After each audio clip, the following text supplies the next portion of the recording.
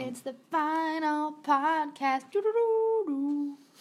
I'm on fire.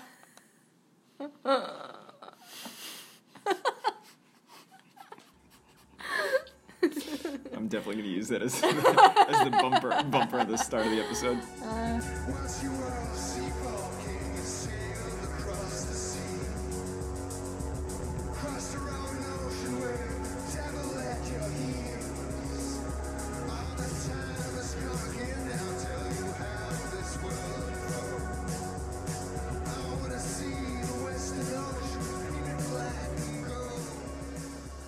Hello and welcome to the Occupied Podcast, an unofficial podcast discussing the Norwegian television show Occupied. I'm Jack. I'm here with Giro. And over in the States are Kevin and John. And we are here to discuss the series finale of Occupied. Oh my goodness. Oh my god. Oh my goodness. Episode 6, What September happened? Part 2. And September 2. Holy. Yeah. September. This show, it ended. It ended. It ended didn't. not how I expected it to end at all. Did not. Yeah. Oh, well, actually, That's not totally true, Kevin. John is right to point out, all of my predictions from the trailer were true. Oh, really? Yes, Every single one of them. 100%. Can you run? Wait, can you run through them? Yes. He's Just a fucking off the top of your seer. I am a seer. So, I say Vold dies. He doesn't get drowned, but he gets. I say he gets shot. So that doesn't. Okay. He did not get shot. Well, he got shot in the face with Do we poison. know how he dies? No. I'm guessing poison, but yeah, we don't really know. Oh wait, yeah. I guess in the language of the show, he really did commit suicide, or he was, No. or is the implication I that think the implication is that he was murdered in some way, some indistinct Okay. way. Sure. Okay. Djupvik, Hans Martin, Yeah. dead. Yeah. Called that. Oh my God, you're right. I called that Jesper would live. Those you asked. Yeah, for you asked another me 48 hours. who would live, who would die. I said those two would Yeah. die, that he would live. I would say Benta would be a changed woman. She is now a Definitely. Russian. Yeah, I guess. definitely. Russian passport. Wow. And I said that the writing of the kids was terrible. I didn't say that, but I wish I would did. continue to be so, yeah. Holy shit! Wow, Kevin, Yeah. bravo! A golf clap for Thank you. Kevin. Thank you. All right, Thank there you. go. How'd you guys feel though about the ending? Oof. I feel a lot about it. Yeah. All right. Well, here. So we'll talk a bit. We are now going to discuss the series finale of the show, and to our listeners, we'll at the end we'll talk a little bit about the future of the podcast, some ideas that we're kicking around. I would say one thing I wanted to mention to you guys, which I find very fitting, is that today we hit 10,000 downloads on the podcast. Oh, What? That's Yay. exciting. That's awesome. So Yeah. I find that to be 10,000. quite, Wow. yeah, quite fitting. So that's a cool milestone to have hit, and I thought that what a better way to go out Look than at us. than Hey. hitting that. Look at Who's us. listening Pretty to this? exciting. I'm Who would've very thought? I'm pretty confused. sure it's like my boomer parents clicking Yeah. download over and over Oh, accidentally. for sure. being- For sure. I'm sure my parents have done the same. But you know what? God bless them. Yeah. God bless him. Guys, can I just say, although Kevin got everything right, I got pretty much everything wrong about this show, because I was getting to the point that I was like, clearly Greta's gonna win. Like, Yep. Yeah. so there were three. There's kind of this. This is like a tautology I'm working on, but I was thinking about how the shows can conclude, and I thought it can either be drawn down to a conclusion, and we have a kind of understand. Like, I mean, I don't know if you guys watch. Like, The Good Place just ended on NBC. Haven't and seen it. Don't spoil. I'm not going to say anything, but it's more like, okay, this is a logical. It has now concluded. Yeah, Or like storylines Game are of wrapped up. Thrones or something like. It kind of wraps up a lot. Yeah. Then Yeah. there's cliffhangers, like or a show that where there's like a continuation. The story continues on. and then there's like kind of twist shows. And my thought originally of what this was going to be was kind of like a almost like a hero's journey. I thought this was going to end in like a bittersweet way where, you know, Norway is ultimately in a better position, maybe a little bit of an uncertain future, but there's hope for the future of where this is going. And all of our, you know, our heroes or anti-heroes have gone through a lot, and we've seen them change, and maybe they don't all make it, but there is overall a sense of hope. What I did not predict, what I did not predict, however, was that basically the birth of a supervillain. And how the main character of the show would look straight into camera and say, burn the world down, please. Yeah. Yep. Like, oh. Did not see that coming. Yeah. That's, That was a loop that we were thrown for. yeah. Although I have so many thoughts. So I guess we could go more into it at the end after we're done talking about it, because I'm sure we'll be able to dissect a large part of this show and all the different plot lines. So shall we get into it? Yes, Paul. I think so. Let's shall. All right, we begin with Jesper in the hospital, where he's Force being vision, worked I'm on. guessing. He is hallucinating Vold and Anita working on him, Okay. waking up to a redhead nurse. So, did anyone other than me, just for a second or two, think like, oh my god, this is the big twist. They're not actually dead. Did you really? Yes. I was kind like, of did. It was like they're not actually dead. They were just kidnapped by, and now it's a secret society and it's underground. And now Jesper's gonna be the big hero of that underground society. Blah, blah, blah, blah. And then he blinked and it wasn't them. And I was like, oh no. No. Never mind. I'm with you. For the first like couple seconds of that scene, I was like, holy cow! And There's whole other can of worms opened up. They quit, so they faked their deaths and then got their medical license, and then Yep. Yeah. Okay, That's totally. no. They've been doctors this whole time. It's all actually a cover for Doctors Without Borders.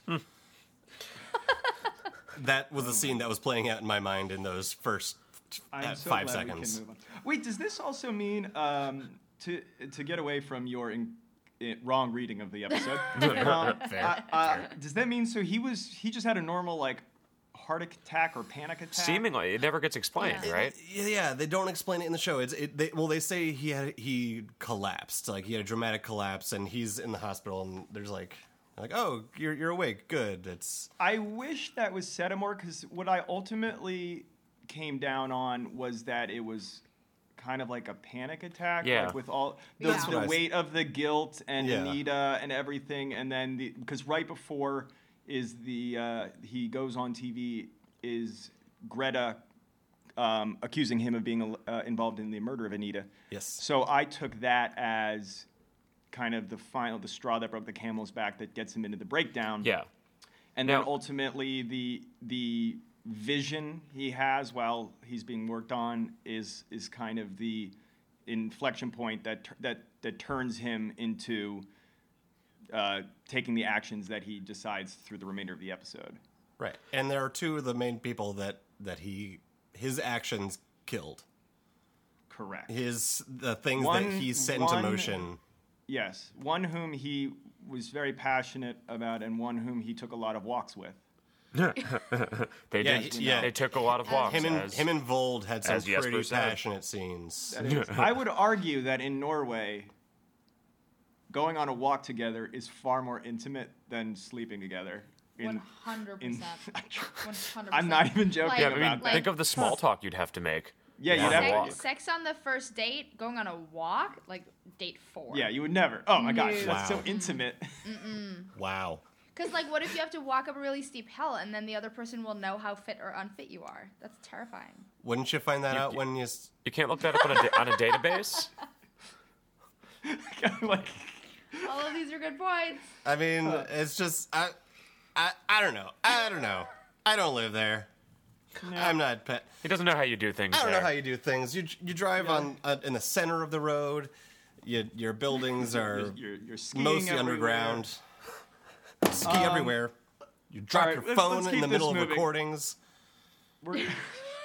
We're So we go next scene we go into is the first we see the credits, and I need to point out, guys, that the overhead cyber attack shot Yeah. of all the power going out is never in the show. Never seen. Yeah, it's no, not but in the show. One thing I noticed, I went back and started watching the intros again. Yeah. All of the establishing shots in the intro, we never see. There's a bunch of other like building shots that are in the intro that are never seen in the show, but but it's like the location is still there. But yeah, that shot of this city going out, I think was in that category of that like establishing shot. It only except the fact that the thing I find interesting about it is that is an effect shot. Because like other ones, you can shoot a lot of like static building shots, or I guess moving if you're using a drone or something like that. But that required like someone to sit in front of a computer and like digitally make it look like that took man hours. Yeah. But I think that's true. I mean, maybe they thought about using it and that was the plan, and they went, no, we got don't cut on need the it. editing floor. Yeah. All right. Well, we go after the credits into Ivar on TV, who is denying the allegations while Jesper is watching the news, and he knows he's going to have to address the Anita accusations, and also Ivar mentions that they're going to have to pay the hackers. So another kind of scene setting. And also, I in this scene, I was like, oh, Espo's theory, or like you're talking about the Russian trolls and how that would like how that is like tying into current events and things. And Ivar is basically just like, oh yeah, no, the trolls don't give a shit. They don't. Nobody's looking at you. I do like how Jesper asked, one of his first things was, did they find anything on me? Yeah. And Ivar's like, well, that's not really what they're looking for. Which, Yeah.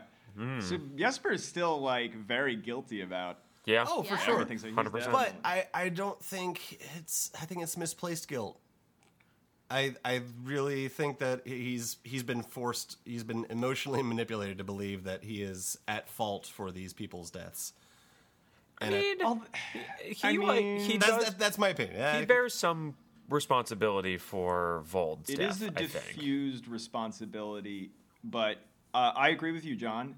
And I mean, there is the strong implication that I think Anita would not be dead if Jesper didn't act and choose. Maybe he didn't directly kill her, but he did orchestrate and create certain situations, and like there were multiple off ramps for a lot of his choices politically to get him where he was now that he didn't use. And Right, but the only reason why those political decisions backfired were because of rogue actors like Vold, who was a wandering agent of chaos. The wandering agent of chaos, of course. But yeah, I mean, yes, but although when you shoot down an ally's jet over your country to pin it on someone else, that you tend to invite some amount of rogue actor Who among us unpredictability. hasn't shot down a military jet? I mean, Raise your hand if you have not. I'm not going to go into All of that. our I don't hands wanna are up. Exactly. I don't want to get I'm sent to the gonna Hague. I'm gonna side with the lawyer on this one. Yeah, there. I see no one to speak. I admit to everything. What did? I mean, like I took this more as Jesper we see in this episode is a return to his first true cause. Mm-hmm. His cause is Yes. the climate change, and he's always cared about that. And then prior to the events of the first season, he left that kind of activism into politics to try to make that change.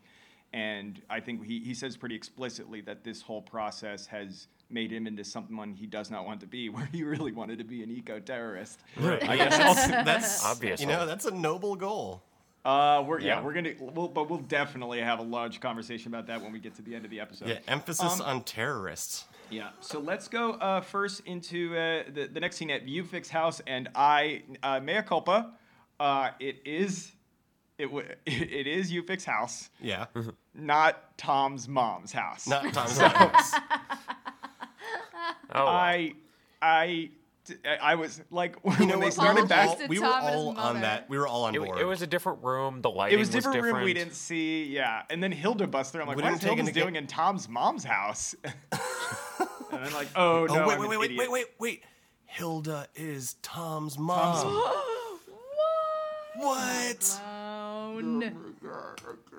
All right, no, we got guys, we got a lot to go through. Let's we got a lot to talk about. So Tom and Yupik are going through Sidorova's data, and they found out that Sidorova was communicating using the draft emails to communicate back and forth with someone back in Russia. Right. He's like, sorry, go ahead. Fun fact: do you know this is a real thing? Yeah, General Petraeus. Petraeus did this. Petraeus and what's Paula Broadwell? Was that her name? Yeah, that's right. So they when they were having their affair and he was director of the CIA, would communicate using, I think it was a Gmail drafts, because those were never logged. Yeah. And then they so real thing. I saw General Petraeus at a restaurant shortly thereafter with his wife. It was very awkward. Oh, that's so awkward. And have you seen his wife? She looks like the sweetest, nicest person. Aww. She does. And by shortly after, I think it was like a year or two. Still. Yeah. Anyway. Neither here nor there. Tom says that they need about a week to decrypt the emails since they're all locked up. That's the cyber term. Right. But they have been able to isolate the location, which Yupik realized is Benta's restaurant in Moscow. After a quick Google search. Google. Yeah. This scene was confusing to me. I had to write down how everything was connected. Because this is when kind of all the pieces... converges. Yeah, because this is when it all connects. So it's like, it's from Hilda to the guy who with his house burning down. Oh yeah, can you try to talk me through it, since I don't remember?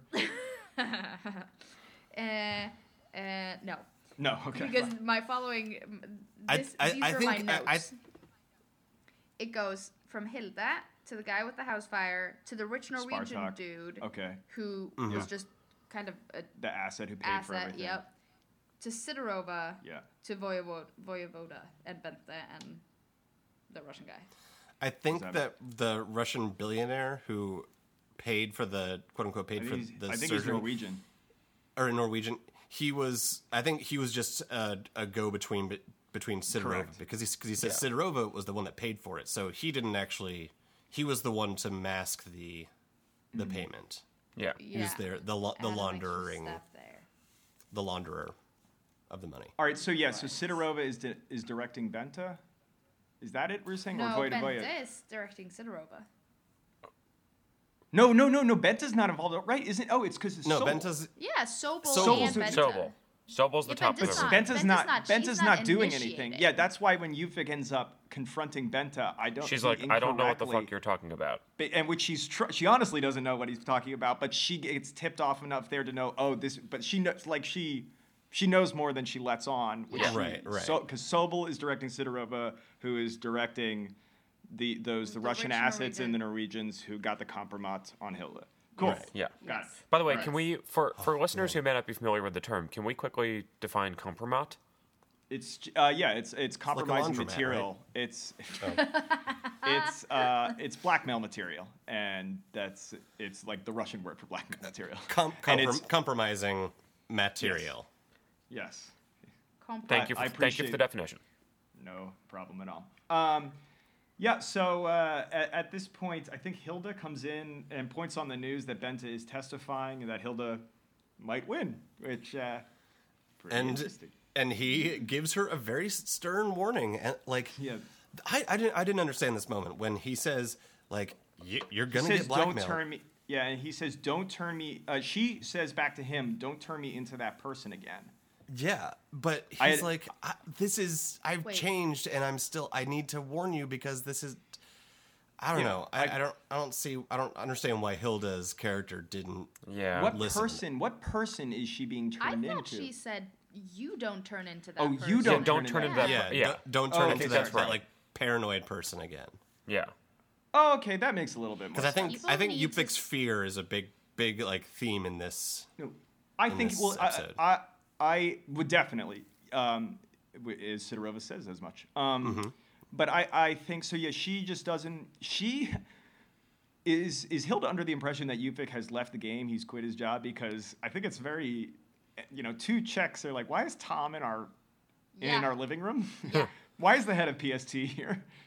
They're playing video games. Duh. Yeah, they're.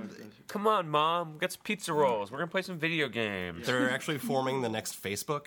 So he's like doing all the coding. Which wait, guys, and like here's one thing that did bother me through the episode.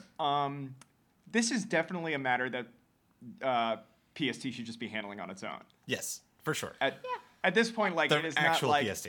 there is no fear. If there is no, at least explicitly shown in the show, fear that PST is compromised, that the agents there, the counter-espionage agents, aren't qualified or able to handle this kind of activity, and that's why Tom and Ufik need to go rogue, which is completely not right. shown. So But- I think this is. Aren't we under the impression that the PST is like essentially an arm of the Russians, like they are kind of in cahoots with Russian justice? We never really see they're because just not free Norway. Is my impression. I feel like they were, but then my thought now is that Free Norway has kind of disbanded, or I mean, the Russians they've succeeded their goals, and so PST was always trying to maintain kind of a rule of law and control, and also when Ufik was the head of PST, he was considered by Free Norway to be compromised because he was working so closely with the occupation forces to maintain control. Now that Russia has completely left, Ufik is no longer the head of PST. Tom or whoever really is head of PST would be in control. I would imagine there would be a restoration of some kind of order. And especially since this is, we've had the brand them movement, we've had, there is clearly a backlash. I think it would be pretty crazy if the head of PST now was an actual Russian sympathizer. I would imagine someone, true blue Norwegian is in charge. But maybe they would see. Maybe it's because the PST it's because they're so sympathetic towards the Free Norway movement that they wouldn't see they wouldn't be able to prosecute justly. I can maybe get Ufik doing it, but Tom, come on, buddy. Yeah. Tom is spending a lot of his free time. Yeah. On again extrajudicial intelligence operations. Yeah. Freelance hacking, freelance terrorism. All right. Anyway, I feel I've said my piece on this.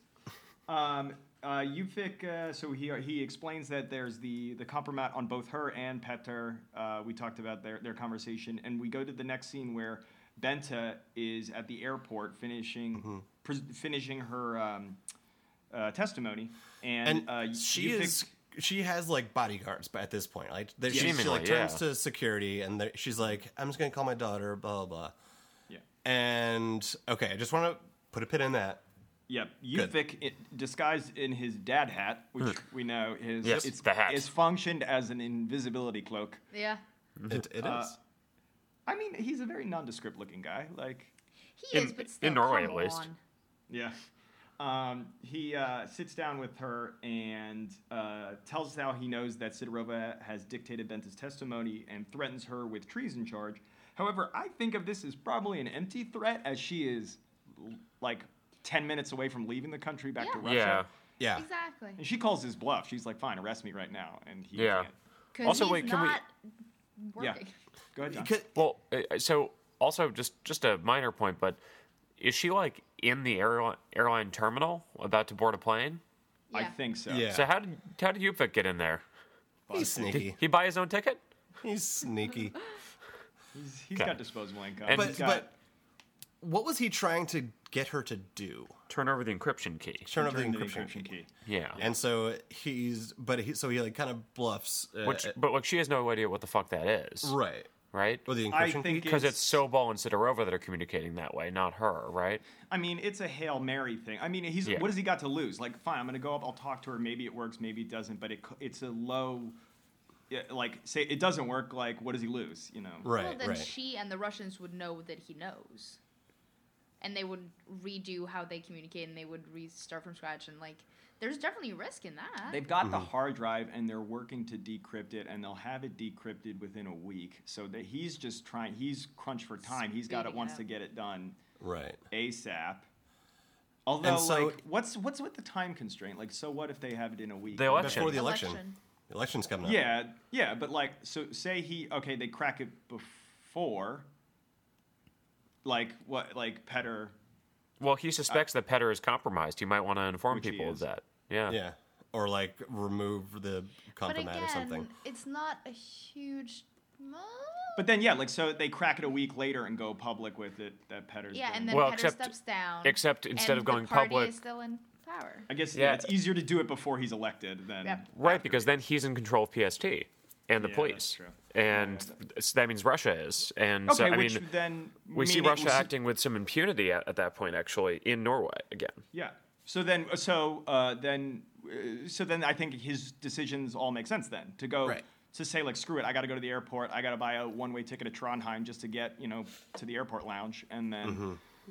Lounge. And then... but so he gives her slips her that note right next, like, walks right up to her still with the phone and then, like, slips the note. Yeah, and very surreptitious. Where were the security guards? How did they let someone get that close to her? The phone call makes sense. The phone call makes sense. When they're seated. And then that worked. But they would still have eyes on her. You'd think. I'm sure they do. And they'd see Dad Hat walking up to her and obviously putting something... And be like, oh, hey, that looks a lot like Yupvik. Yeah. We know that guy. And she speaks to him. She looks at him and when she turns around. She says, arrest me. Yeah. Maybe. Did you say that in English or in Norwegian? Norwegian. Okay, so they may not have clocked that, but so maybe maybe they're just like that man looks very non-threatening. He looks scared all the time. I was fine with it, but I understand. I just want to put in that pin. That pin's there. I'm going to come back to another pin. Put the pin. The pin is in it. So let's move back. So Bente returns to Moscow, where she first sees Nikolai. They have a little bit of a moment, confess their love. Yada, yada. We're going to be hostage in Moscow. Yeah, well, because he tells her... That was one of the things I predicted, was that she would be stuck in Moscow. And she by the end... by the end, she is the more freedom. But at this point... She is. At this point, she's stuck because, as Nikolai says, like all of the Russians in this show, are from Sobel down, and I guess not Orsky, are kind of trapped by blackmail. Yes, they're under the thumb of the situation, which Nikolai says as much, telling Bente that Sidorova is being held because of her girlfriend. Right. So, and radiates that they'll never be free under Sobel. So I guess this is the point where Bente realizes she has to do her own Hail Mary to try to get out of the situation. And boy, does she. And boy, does she. And she plays the game so beautifully. And guys, I did not think this show would end with Bente winning. I know. Right? With Bente and arguably Russia winning. I said Bente would wind up on the Iron Throne. Yeah, I think you did. Damn it, Kevin You really clocked the show. Can I confess something to you guys? Yes, low confessions. I wrote this show. I am actually the showrunner for the show Occupied. Your command of the Norwegian language is impressive. It is, and I've been purposefully not using it, and I won't use it just out of choice, And you have also purposely done a bad job of writing the kids? Yes, just so to I have a talking point. Yes, exactly. Now you're seeing it. Sure. Diabolical plan.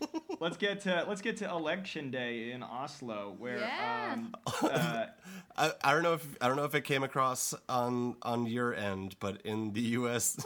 Netflix subtitles says Oslo, and then the subtitle says Oslo. And then the title says Election Day, and the subtitle says Election Day. Brief aside, and one thing I did, I went back and watched just a teeny bit of the first episode of Occupied, episode season 1, episode 1. And remember it opens with titles? I think they changed the titles. Yeah. Because the way I remember it, and tell me if you're wrong, if I'm wrong. I remember one of the first lines was like there's chaos in the Middle East, and the U.S. has pulled out of NATO. Yeah. Mm-hmm. It doesn't say the U.S. has pulled out of NATO anymore. It says the U.S. is completely energy self-sufficient. I don't see. Oh. What? Well, wait. It's like the opening titles? Yeah, literally the very first title on the screen. Oh, yeah. I don't think we have those titles in the U.S. Of the season of 1? Season 1? Really? Of season 1. Never mind. I'm sorry. Yeah, Season 1, Episode 1. I think they went back and changed the titles. Interesting. Yeah. Yeah, because you would think that both of those things would have to be true for the concept of the show to work. Like the US would both have to be energy sufficient. I think the NATO one is way more important because at no point in the entire show I don't think NATO is ever mentioned. Right. Which would be just the UN. Yeah. The UN and the EU defense force. Yeah. And, So anyway, just fun little note. Election day. Jesper is on his way to vote, having a crisis of conscience in the car while he's talking to Ivar. Yeah. Saying he says he knew it was going to happen. I'm still not completely clear on what he actually knew. He also mentions like there were many others. The way I read that, I heard like Jesper says, I told people to take care of it. Yeah. And I knew that meant that they were gonna murder. I knew there was a chance. Yeah. Yeah. But I knew. Yes, I totally agree. That I agree with the reading of the scene, but I get the sense that the whole story is everything is kind of crumbling down around him. Yeah. I think it's a panicked mind who's like, oh no, I'm guilty. It's kind of like, I mean, he basically just brain. had a vision of his like ex-lover and a man whom, again, he took a lot of walks with, so even greater than his lover. I get it. Yeah, Ivar, what's Ivar thinking him right and now? Anita's, Ivar needs to get Ivar on a plane back to Ivar never California. thinks ahead. Ivar does try to at least contain the situation when he's like, when Jesper's like, I'm gonna tell him everything. I'm gonna confess, and he's like, hey, maybe we shouldn't do the press conference. We can skip that part. We don't need to do that. The fact that you're there is what's important. So, because of this panic attack, they decide to pull over at a gas station. As one does. I love this scene so Let's much. Talk about the scene. So, before we let me just give a quick rundown. So, Jesper goes into a gas station bathroom, which is very fancy for some reason. And very clean. Bails out the window. The security loses the prime minister for the second time in as many years. Yep. And but at least at this point, they put a tracker on his foot, and which he just takes off. Yeah, and then just poof, take it off. He's gone. Yeah. So tell me, why'd you like the scene so much? So, because there's another pin that I want to stick in this one again with the shitty guards, people whose one job is to protect the principal, and they don't do that.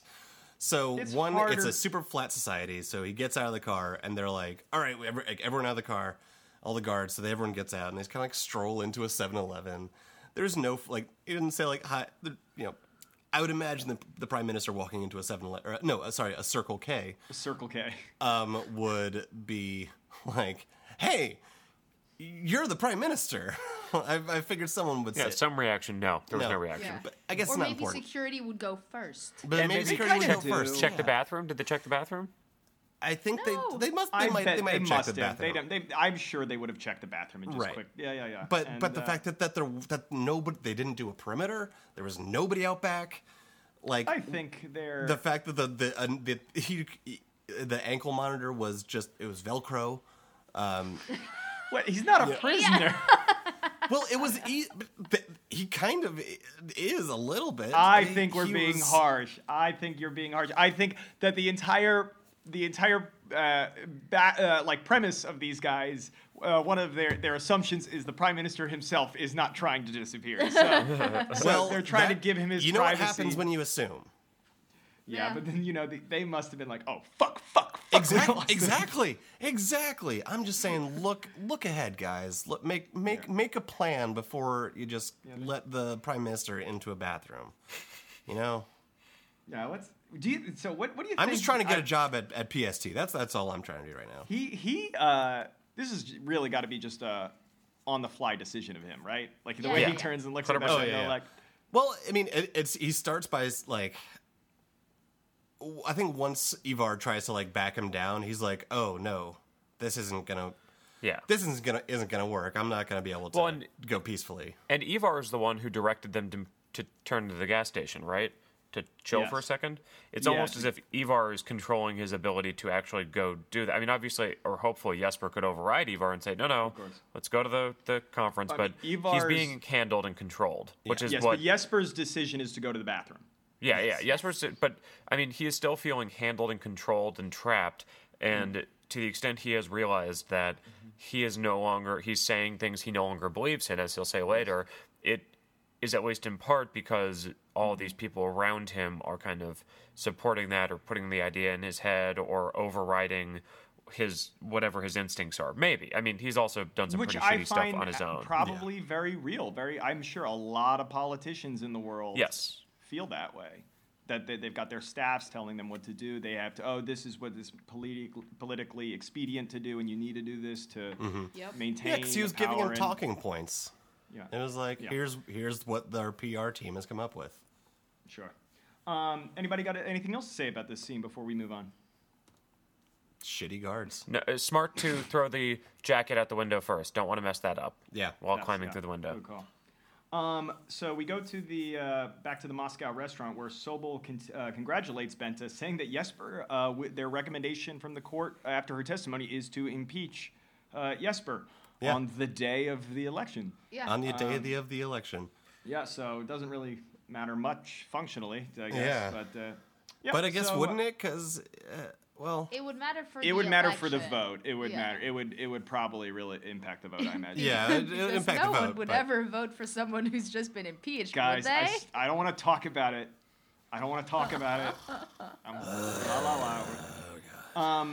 Bente, during the conversation with Sobel, as he steps away, gives her an opportunity to grab his phone, where she goes through and finds the encryption key and. Well done, Bente. By searching his phone for the term encryption key? Mm-hmm. Is that how that works? I mean, because it's just... I think so. Well, it's just a number. She was looking at the piece of paper Yupik had given her, so maybe it had some instructions on it or some... No. It had Yupik's email, so he set up an encryption email... and it had a number code on it, which I think is to be able to use. But although he created the email, his email was his initials, which God damn it, I would probably not do if I were him. Yeah. So it was it was HMD at like cryptomail.com or something. Oh, delightful. Hans Martin, come on. Was the encryption key 1, 2, 3, 4? No, it was a random one. But he then. It quickly emails the code. Also, I love this lazier things have been done in the spy world. The moment where Sobel is like, "Why are you coming to me with all these these details? I shouldn't be bothered with this." And then he just stays there. Do you remember? It was almost comical the way that it was. In defense of Sobel's shitty, keeping of an encryption key on his cell phone. Do you remember for like 50 years the nuclear launch code was just 8 zeros in a row? Oh my god! Say what? It was if you can look it up. The launch code for the U.S., like the secret launch code, was just 0000000. Oh my god, that's concerning. Aren't launch codes like still kept on floppy disks? It's still kept on like... It's pretty nuts. Yeah. The floppy disks are more secure. Strategically, it makes sense. Strategic floppy disks. Yeah. Well, can't hack a floppy disk. Can't hack a floppy disk. That's what they always say. Exactly. If I learned one thing from my time in Circuit City is can't hack a floppy disk. This is so dumb. All right. Ufix watching the election results and gets the email and immediately acts on it. And so gets the code. They begin Tom begins to help him extract 33 the data. seconds. Yeah. Meanwhile, the TV news announces via hologram. Yeah. What's that about? Yeah. And I'm sorry. Is this real? The first person to join me from offstage will be the Prime Minister. All right. So I haven't been in Norway for a big election in 10 years. Maybe. I refuse to believe that I think the BBC does it. I am almost positive I've seen this happen on the BBC before. It sounds like a BBC thing. I hate it. Don't like it. Gotta get those likes, man. You gotta get those eyeballs on the screen. You gotta make it dynamic. I mean, have you seen? I don't know if you've seen. CNN's been up in their visual graphics game, and it is ridiculous looking. Yeah. But also another look. It's not the kids. It's not the actors. It's the direction. Go on. Mom won. That's it. That's all she gets. That's it. That's all Andrea is afforded is Mom won. Returns the couch. Yeah. Why? Take two? Nope, we got it. One and done. Well done. I think we got it. Yeah, I think we got it. Yeah, dude. I also, this is a pet peeve of mine, but Petter knows that he, that the Russians have stuff on him. Yes. Hilda knows that the Russians have stuff on her. Yes. If you are a politician and you know that you are compromised, you need to quit your job and go do something else. Why not? Yeah.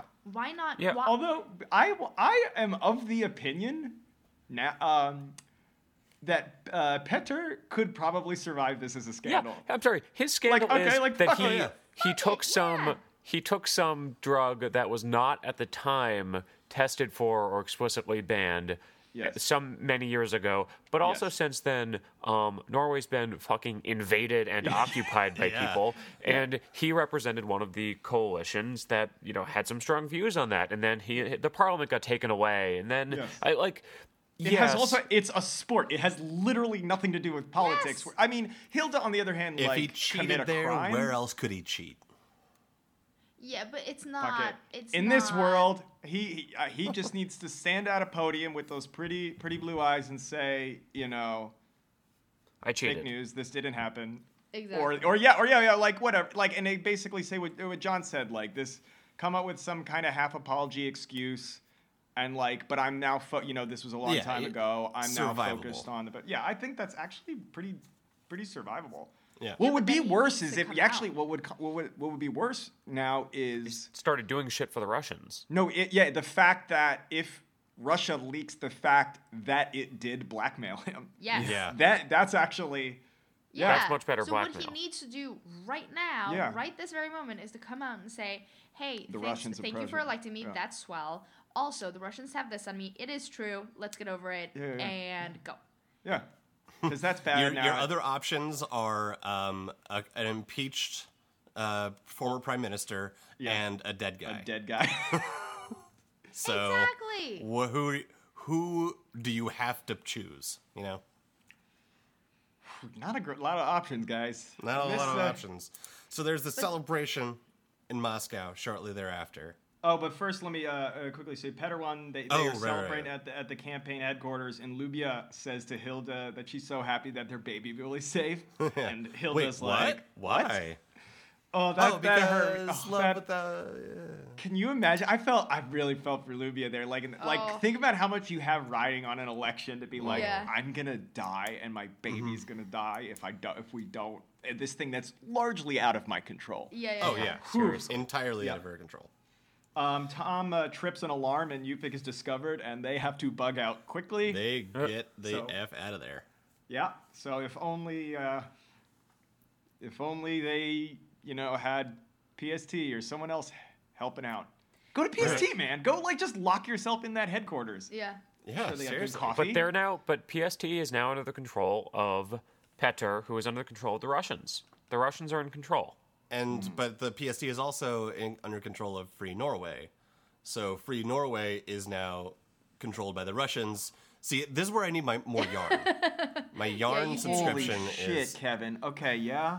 No, but PST was never under. Yeah, I thought the police were It under was Free the Norway. I thought the police were under PST Free was... Norway. I'm getting the two mixed up. Yep. Okay, good, yeah. But I mean, PST Free Norway's gone, is under the control of the Russians. Yeah. Free Norway lives. Well, Free Norway has it's mutated it was brand them was the final stage of Free Norway. I refuse to believe that the PST is that thoroughly compromised. I imagine the kind of agents and people that go and start working for there are not going to just roll. I mean, I guess if the director in the head can prioritize certain things, but I guess we haven't seen them. There's not part of the story. Or, I mean, if they're told to avoid certain areas. That makes more sense. You cut funding to the things that we're going to reprioritize criminal matters over counterintelligence matters. So right. Yeah. I guess. And I mean, the Russians. No offense to the fine people at PST, but if the Russians want to murder someone inside Norway, I'm sure they can get away with that. Yeah. Yep. All right, so Yupvik and Andrea have to bug out, and we go to a scene in Moscow where Sobel and Benta are celebrating with the vice prime minister. Benta saying that she did it because it's her patriotic duty. Ruski passport. Ruski, yeah. And I hate. Sobel offers 49% of the restaurant, which she wants him to sign right then because it's the best she's going to get. But didn't he say he'd give her the whole He thing? did. He did, but I guess that was, that was a week ago. Things are different. Yeah, that was a week And also, that was Svalbard. That was if she pulled off Svalbard. Oh, yeah, which she didn't. Oh, which she didn't. Yeah. Oh, wow, good Yeah, point. you're right. That's right. Oh, That's a fantastic very good point.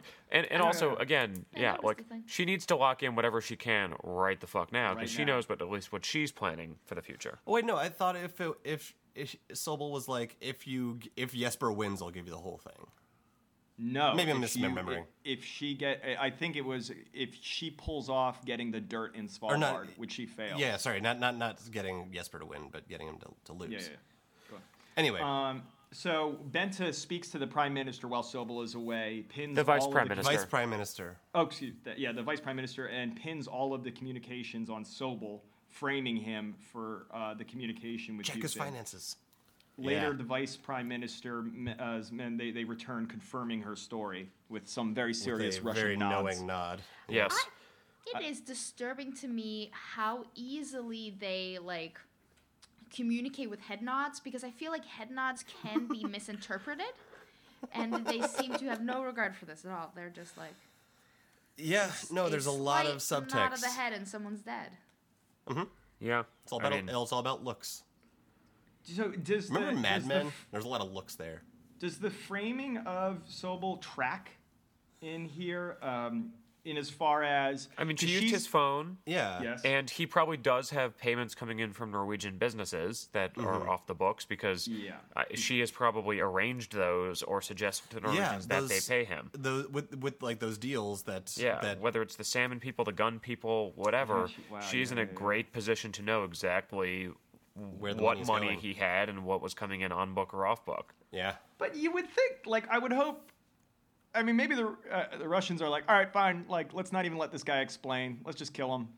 You think if they'd at least bring him to the Lubyanka or something and tase him a bit to see what he knows. But I mean, No. I don't think so. Well, I don't think that would matter because it's all in his finances. yeah, I guess especially if if these guys. It's been essentially a mob organization the way that they're running it because he's doing patriotic intelligence operations while also enriching himself personally through a lot of these other side gigs, which I'm sure, once they look into, they can quickly determine that he's been kind of breaking the rule, taking too much from the cookie jar, right. And I mean, technically, all we know is he had a heart attack in the cellar. Yeah, I mean, he could actually have had a heart attack. It's possible. No, he was poisoned. He was poisoned. He was absolutely poisoned. He was super poisoned. He was killed for sure. Yeah.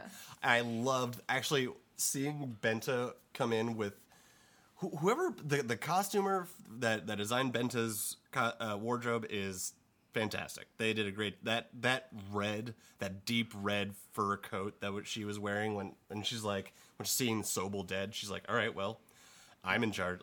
I am the captain now. I'm the captain now. Kind of moment. Like, yeah, when it was great. And the guy she's like, what do I do? She's like, call the hospital. Oh no, oh no, he's had a heart attack. We were never here. No. Yeah. Sobel's dead. So, But this one, I remember thinking that I thought the party dinner scene with Sobel was really long. Because there was a lot of like filler stuff in there, and then I'm like, waiting. Yeah. Something's gonna happen. But then I'm also like, why is that scene really long? And Exactly. then other Yes. scenes feel very abrupt. Yes, that's okay. okay. To the now detriment of the you're episode. yeah. Okay. Yeah. Go. It's those Kevin, moments. talk a little bit about that. Yeah, it's like when he talks about the napkin. It's like, oh well, I don't want to ruin the napkins that Benta just got. It was precious seconds with so much storytelling going on, not utilizing. There's a way to draw things out to create suspense, but I didn't get that suspense being drawn out in those moments. So I don't know what that lengthening out did. Do you think this show needed more episodes to kind of like same amount of information, but like 2 extra episodes to let it flesh out a little bit?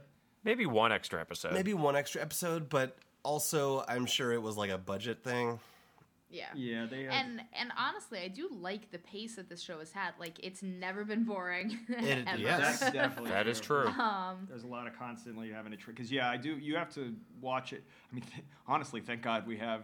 I don't care if no one is listening to this podcast. Like, I need to have these conversations to make sure I'm tracking everything that's happening. We have 10,000 downloads. From ourselves. Yeah, like, trying to understand these shows. Look, check us out. Even if 90% of those were from people like our parents downloading them and us downloading them over and over and over again. Yeah. That's still math. Do the math. Do it. 90% of 10,000 is about 12. It's 9,000. 12. No, it's 12. It's so 12. there's... All right. We got 12 Carry people the listening. one. Okay, good. Carry the one. Divide. 12 people listening is nothing right. to shake a stick at. All right. Moving on. Yuvik is at Hilda's party. He finds her and tells that they have tells about the compromised information and that they need to leave now. Now. He gets in the car. Yuvik asked to speak Sidorova in private while Hilda leaves.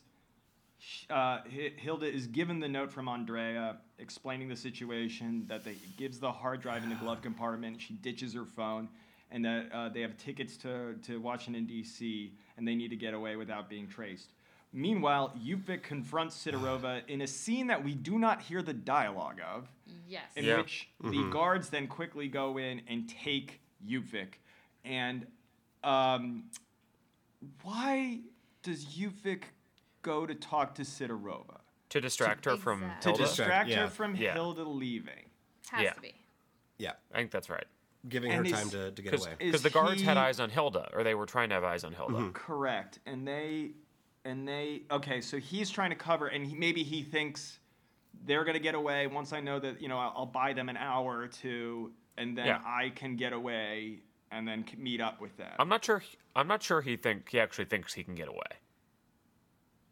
In the letter he leaves for her in the car, it says, "Don't show this to anyone till we meet up again." Right, but Yeah, in order but- to get Hilda to leave, he needs to tell her that they're going to meet up. Right. Exactly. I mean, she's not going to leave if good point. what we saw later on what happened when he was explicitly yelling at her, hang up the call, they're tracing you, and she was like, no, and so he did well, we'll get to that. We'll get to that. She's ride or die for Hans Martin. She is right or die. Except for that brief interlude where they were separated. Does he tell Sidorova everything he knows? Or does he I think he really matter. is obstructive and it's like I don't know where she like. I think he's deliberately whatever he says. It's to stall. It doesn't matter kind of what he's saying. It doesn't matter because what matters is that guards come back and say Hilda's gone. Yes. Yeah. So she's like, fuck it. Okay, take him. We're gonna need him. Okay, cool. Then we see Benta in the red and we see Benta in the red. Sobel's dead. Called the hospital. I feel like we talked about that. Assassinated. So Oslo. Then we skip a week. We skip a week, and Peter is being sworn in as prime minister. Jesper is still missing. Yeah. What? Okay. How do you lose a person in Norway? He took that truck. He was in that truck. Yeah, the truck. Yes. North. Yes. But then, why don't you look at all the properties that he owns? Yeah. This is his family cabin. They need to go look there. I don't think anyone really cared. He lost the election. He lost the election. He's gone. Let's just let him go. Look, it's Norway. We've got like 7 agents, man. We got we got to go start guarding this Russian. But you'd think the truck driver would be like, "Hey, so I noticed this guy got in my truck immediately after he threw his phone away outside of a gas station. He looks alarmingly like the prime minister. Not. I got my one red flag has been raised. Yes. You would think that. Well, no. In the scene, Petter is sworn in, and we see Greta leaving. Not a lot from her in this episode. No. I think that's her literally leaving the building. Yeah. She's done. She's done. She's out of there. A different party won. She is out of government now. Out of power. Yeah. So. And I think she might be fine with it. Like at least Jesper didn't win. She's washing her hands of this. She's like, I'm going back to my family. My son is former head deformed. of police, right? No, she was something else. I thought there was a comment when she first started, like, weren't you the youngest head of police or something? Or youngest head, first female. Okay. Okay, yeah. Season 4. She's had a seasoned career. Yeah. Next we get the Hitta, where Jesper is at the cabin moping, and Maria shows up. Has anyone seen have you all seen Rise of Skywalker? Yes. Yes. Okay. This isn't giving away anything to our listeners, so blah, blah, blah. But there's that one scene where Kylo Ren has what the internet has dubbed the good boy sweater. Yeah.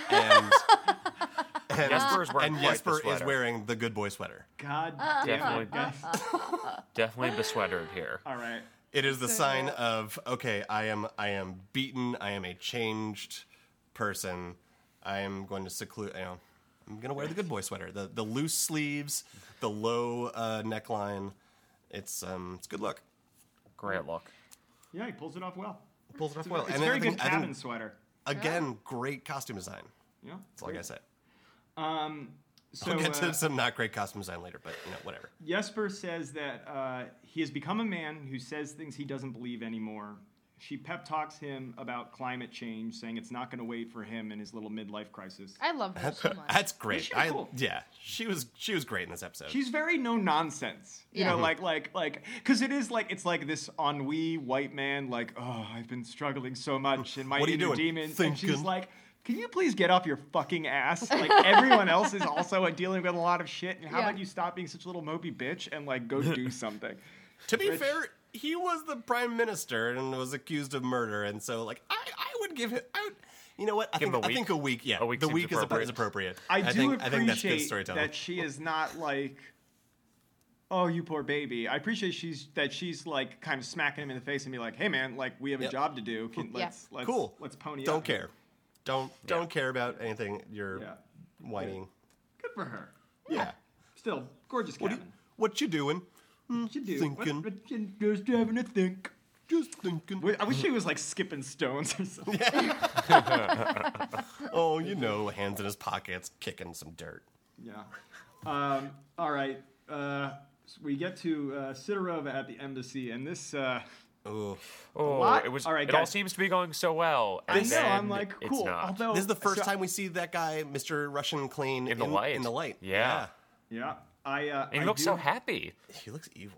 I did start tracking how much time was left in the episodes. Yeah. Mm-hmm. So I didn't write the exact time, but I'm like, there's only like 20 minutes of this show left. Like, that's They're still we gotta wrap this escalating. up. how are they going to wrap this up? So, Orski congratulates her. They talk a bit about her future position, but the main priority is she wants the Amphill removed, which he says he will do, but not until they find Hilda.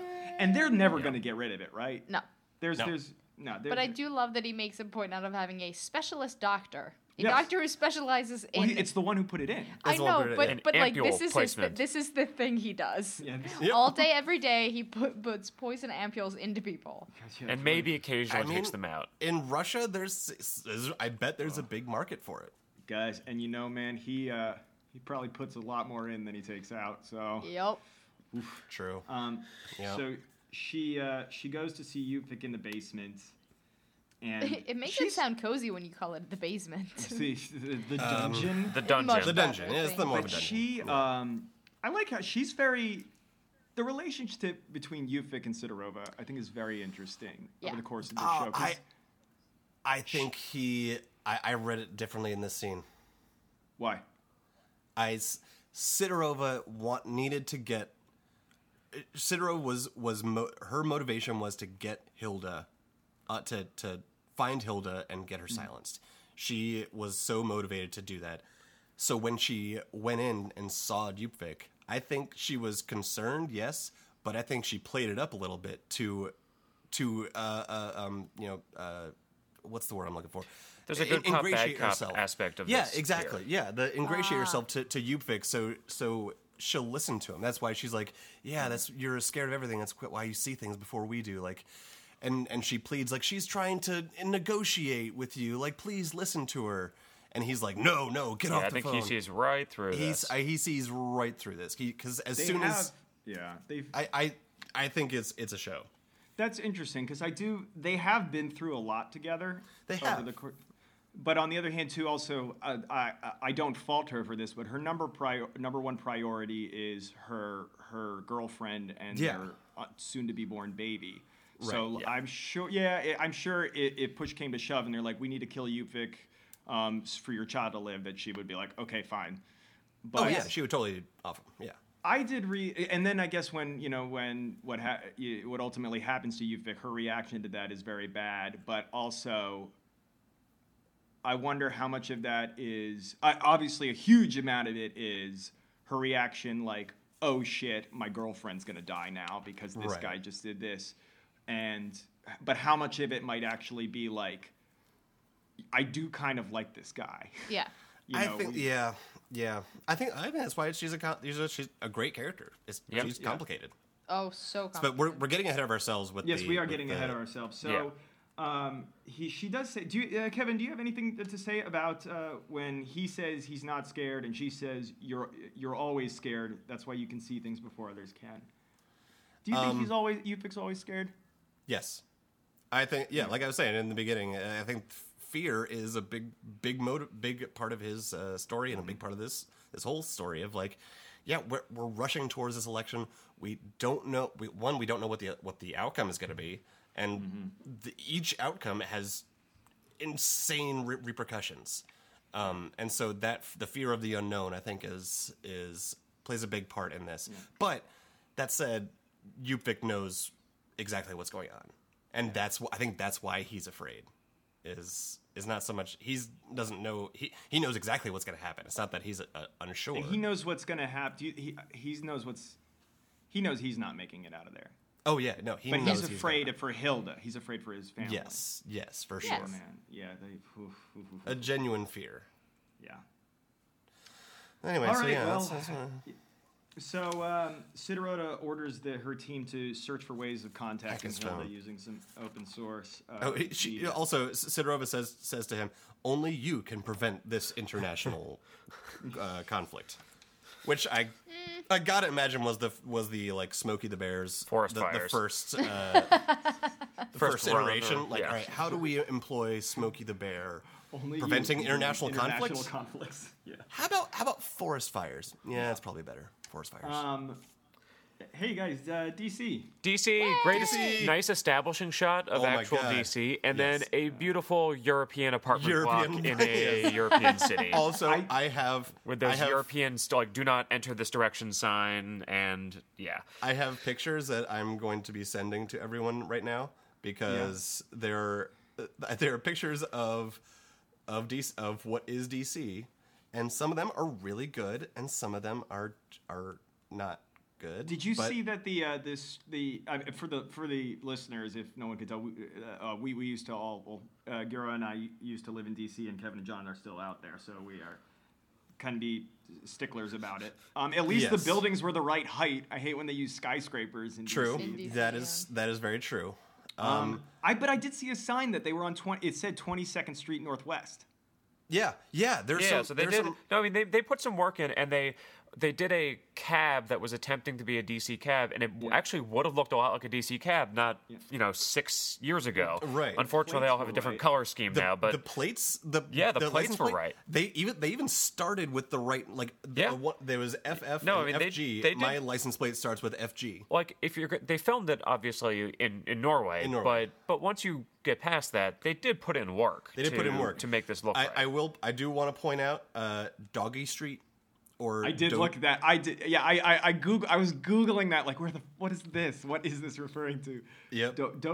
Dogie Street, because it's 1G. Yeah. 1G. But there are pictures of dogs on it. I think. Oh. Yeah. All right. Well. Anyway. Because I went up and down just to double check. I went up and down 22nd Street on Google Maps. And not there. Anyway, so Hilda visits her family, who says who've never met or heard of her. Met. Yeah. And Yuvik has not called, and she introduces her to her Eritrean American family. Yes. And I thought that was really nice. That was the first time we've seen Hilda speak. I think Amharic. I'm guessing. But guess is as good as mine. Yeah. But like right. but it's we don't see her. Yeah. No. Like. We don't get much of her familial background. We had no idea that she spoke that. No. Yeah. Pretty. Yeah. So it was which is cool. really cool. Yeah. That was awesome. All right.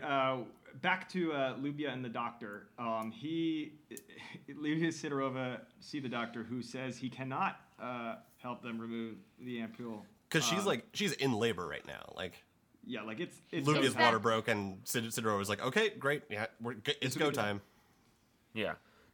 And they're going to give her medication to make labor less painful, to stop the pushing to slow labor down, is the idea, I guess. Which seems smart. I don't know. And like, as if Sidorova is not spinning enough plates, gets the call that said, hey, they've been able to contact Hilda through a soccer app for Andrea's team, and so she uses that to contact Hilda. It's probably like Facebook Messenger. I will set up Skype. She tells Hilda that they have Yuvik held prisoner, and Hilda gives probably the most naive line I've heard in the history of the show, which is, on what legal basis do you have him? Yes. Like, God, that was like cringeworthy. But that's so classic Hilda. Like, because her brain is just her, but like, but wait, how would you legally be able to hold him? And like, honey. It's like he's in a basement. Do you not know what show you're in? Yeah. We're the Russians. They're the and she says later, like, "Oh, Irina would never allow that." No. Yeah, she would. Hilda, like she's the optimist, man. She's the optimist of this show, and it's. But they keep saying we need the information. Correct. What exactly is the information that they are? I think when they pulled the data off their phone, and there was the entire plan for. Oh wait, we're getting the pictures that you sent now. I'm looking at them. Yeah. Dice. Yeah, look at that plate. Is that an old plate? What? No. Those are current plates. Yeah. A super European exit sign, though. Yeah. Those are later. That one's later. Yeah, I do appreciate I did notice the exit and when they're at the quote unquote FBI, the exit sign and the outlets. Yeah, I did notice the same thing. That's great. And you guys are also nerdy. What is that? The name of that newspaper? The Washington D.C. It was the Exam. It looked kind of like the Examiner one, but it's it was spray painted. MSRADIEU. Yeah. Where are we seeing this? And it's the power of. It's on the far right on this list. I didn't get this. Okay. It looks like a Washington Post font. Anyway, we're going a little off. This is like when people in LA constantly talk about like their route for driving around, and very boring to anyone not there. I usually take New York Avenue to. I'm cutting to you off. Florida. I'm cutting you off. No. The video chat. We get to the video chat because guys, let's get into it. Here we are. Let's get into it. I'm sorry. God. Wait, before we do, let me briefly. Kevin asked about what information they were talking about. So they have a hard drive that they've pulled the data, and I think it has all of Sidorova and the larger Russian plans of how they're going to be using covert action and blackmail to try to influence the European elections in all these major states. Because earlier we knew Sidorova talked about. Was it someone in? I mean, she was going to go to Belgium to do some work at Brussels. But no, it was like Denmark. Denmark. She knew about someone in the Danish. So it was the Russian plan for the larger infiltration of Europe. I think it's kind of the game, the whole game plan, all the playbook for what they're going to be doing in Europe. So it's a big deal. Got it.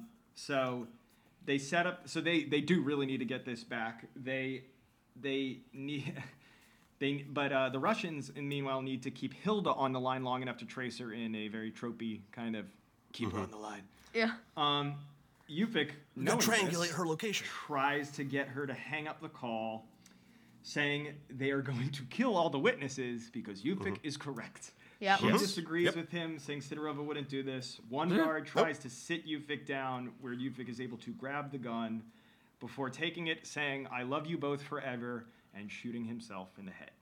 Oh. Wow. I had a visceral. I watched it 3 times. Yeah. And each time, I mean, the first time it was rough. Second time it was still rough, and the third time it was still the same roughness. I mean, I thought it was amazing. I mean, it was so good. Sense, that was a good twist. I think Gura had said this before about. Yeah, like it's few and far between the times now when a show or a movie really surprises me. Mm-hmm. That one surprised me. That surprised you. Yeah. That one my really, gosh, really, completely and especially caught off guard. at his own hand. Yes.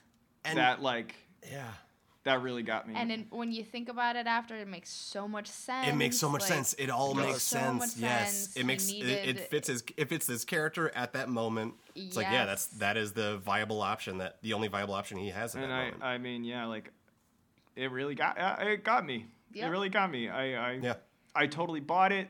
I know we've kind of nitpicked some scenes so far before, but like that. Oh my god. Really was very powerful. It really hit me really hard. Yeah. And also not too graphic. Actually, not too graphic. Yeah. Tolerable. I do, and I do like. I appreciate. I was completely surprised by it. Then very quickly, I switched from surprise and shock to kind of devastation, to then being like, actually, this makes total sense. Yeah. Like that's the best when it's rooted like that. Like I think of that kind of in that Red Wedding-y kind of way. Like you're surprised, but then everything tracked. Yep. Up into that point. And it was well acted. And it was just very well. Says, Yufik, I think we've talked about the understatement of that character. You know, he's not a very flamboyant or a very intense guy, but so then in that scene, you know, the way he handles it and says, "I love you," and just quick, "I love you forever," and just to go out like that. Yep. I thought that was one of the best moments of the show. It was one of the best moments. I agree. I truly. Not because he's dead, but because it was such an emotionally powerful moment. And I think we've ridden up and down with this character. You know, I think is he the first person we are introduced to in the show in the very beginning? Like when he's, with his family. Bodyguard? I think he is, and he's taking the glass and the garbage out to on his first day of job, or his first day protecting like the prime minister or something. And you're like, and then we go on this crazy journey of this guy who, we were really pro and kind of goofy with him, and then And then we're like around the second season, I feel we all turned kind of against him for the actions because he was taking, so and then pro-Russia. he came back around, and it's his character. I have really, really grown to appreciate Hans Martin Jupvik. Oh, Hans Martin, pour one out for Hans Martin, guys. Pour one out for Hans Martin. Yeah. Hashtag justice for Buck.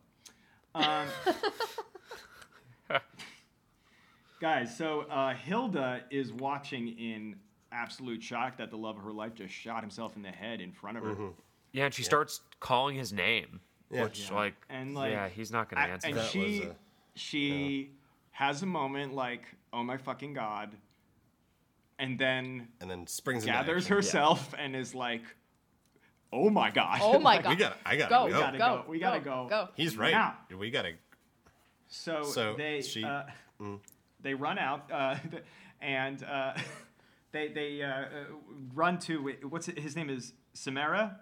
They get the car keys from Samara and get Andrea, and Samara is immediately down for like, okay, what do we gotta do? We're going to the car. Okay, let's go. This crazy adult lady I just met is telling me to get the car. Let's go. Yeah. I would have been so mad if he'd been one of those kids like, what's happening? Tell me what's happening. No, he's like, just shut up. Just shut up. Get in the car. Keys, great. We're taking my mom's car.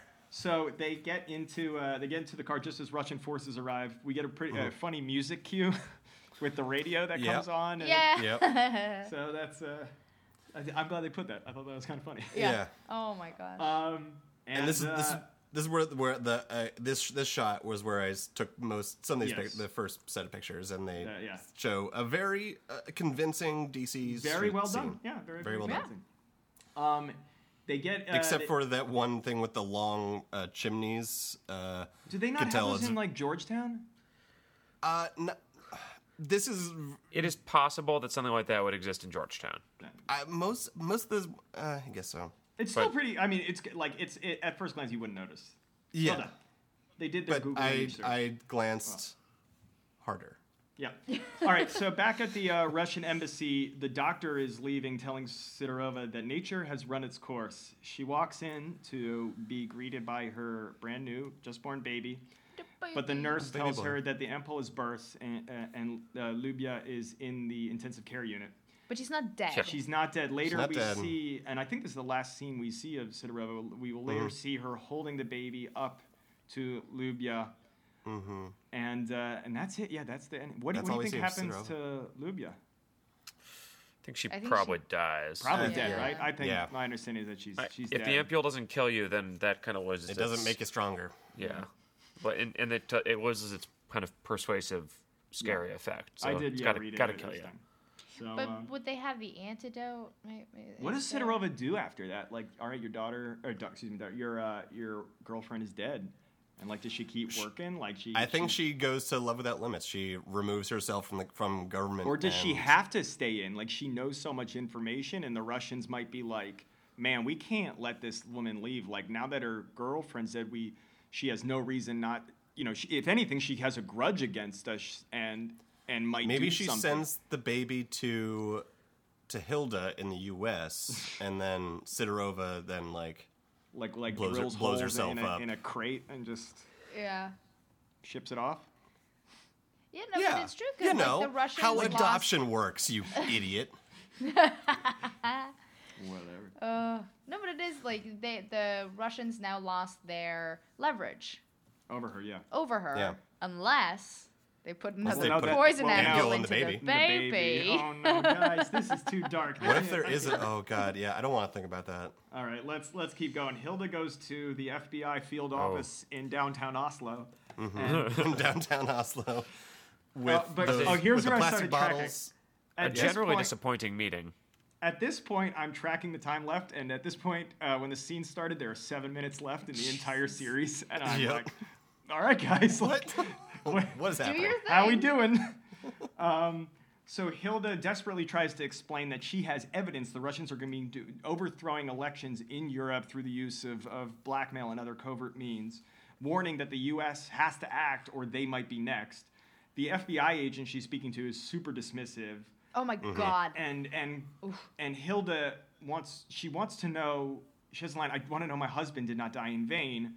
the agent assures her that, in a very condescending kind of way, that this will be taken care of at the highest level. And then the agent just leaves. Now, yeah. In the agent's defense, she says that what Hilda is saying to her is, yes, all these allegations and the blackmail is true. Like, all these wrongdoings did happen, but she's coming to the FBI for the larger issue of the Russians are blackmailing. Like, you have to stop this. And like, what does she expect is going to happen? Oh, okay, great. Yeah, we're gonna start a counterintelligence operation right now. We're going to investigate this. I think Hilda, being the optimist, transparent, law-abiding person she is, thinks that the FBI is going to be like, oh, we need to raise the alarm. We need to let this out to the world. Instead, where the FBI, I think, as the FBI would probably do it, would be like, thank you for the information. We are now going to classify this and disseminate this between the intelligence community so we can see if we can use this to our own advantage against the Russians and protect ourselves. But they're going to functionally, I imagine, keep it secret unless it serves them in some kind of tactical way. Whereas she probably was better off going to the press. Yeah. In Hilda's mindset, Hilda probably should have gone to like the Washington Post instead. But the FBI is they're gonna use it for their own covert counteraction. Yeah. And theoretically, she's handed over the hard drive. She did hand it over. Does she have duplicate? Did she copy it somewhere? No. Probably not. Probably not. So like she can't go to the press. Yeah. Yep. And part of it is also like, one thing is what you say, and then there's how you say it. Like if that FBI lady had said, been a little more bedside manner. Thank you so much. We're gonna definitely take this to the highest level. Yeah, I promise you, we're gonna. Yeah. I mean, yes. Thank you. That was incredibly brave.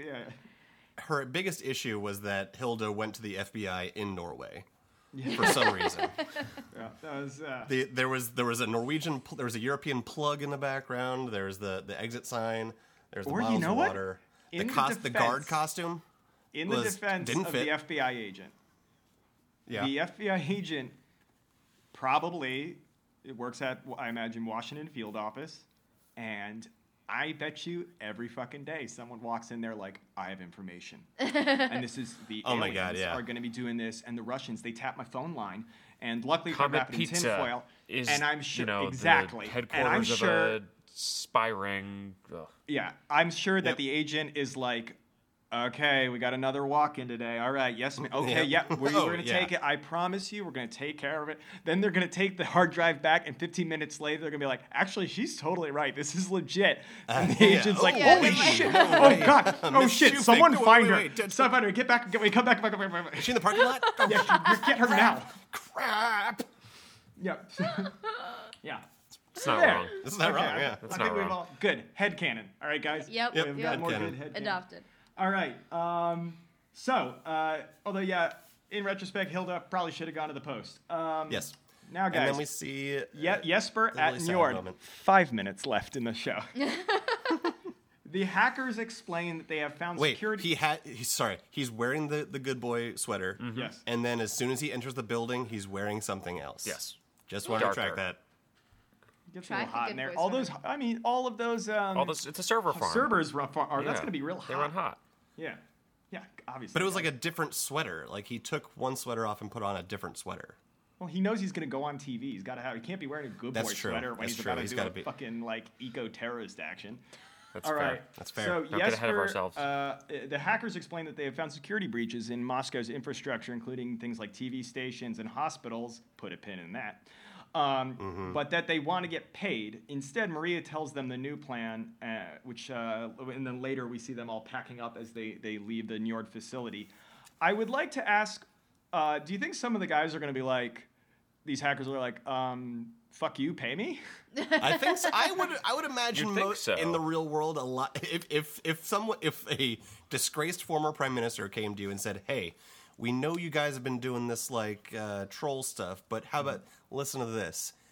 Terrorism. Although what do you say? But look, the Njord guys are all they are both hackers, but they are also committed radical environmentalists. Yeah. So I mean, I could see them being Especially if Maria's kind of the leader of them, like, hey, I got a plan, let's do this. Yeah. You know. Also, like, some hackers just want to see the world burn, and someone comes in and is like, do whatever you want. They do it for the lulz. Yeah, this is so funny.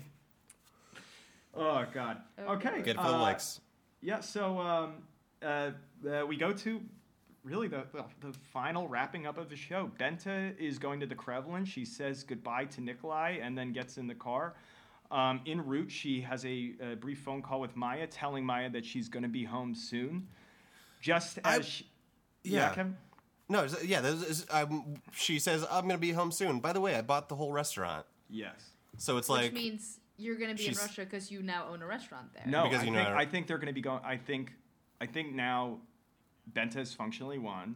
There is a Russian compromise asset in charge of Norway. Jesper's gone.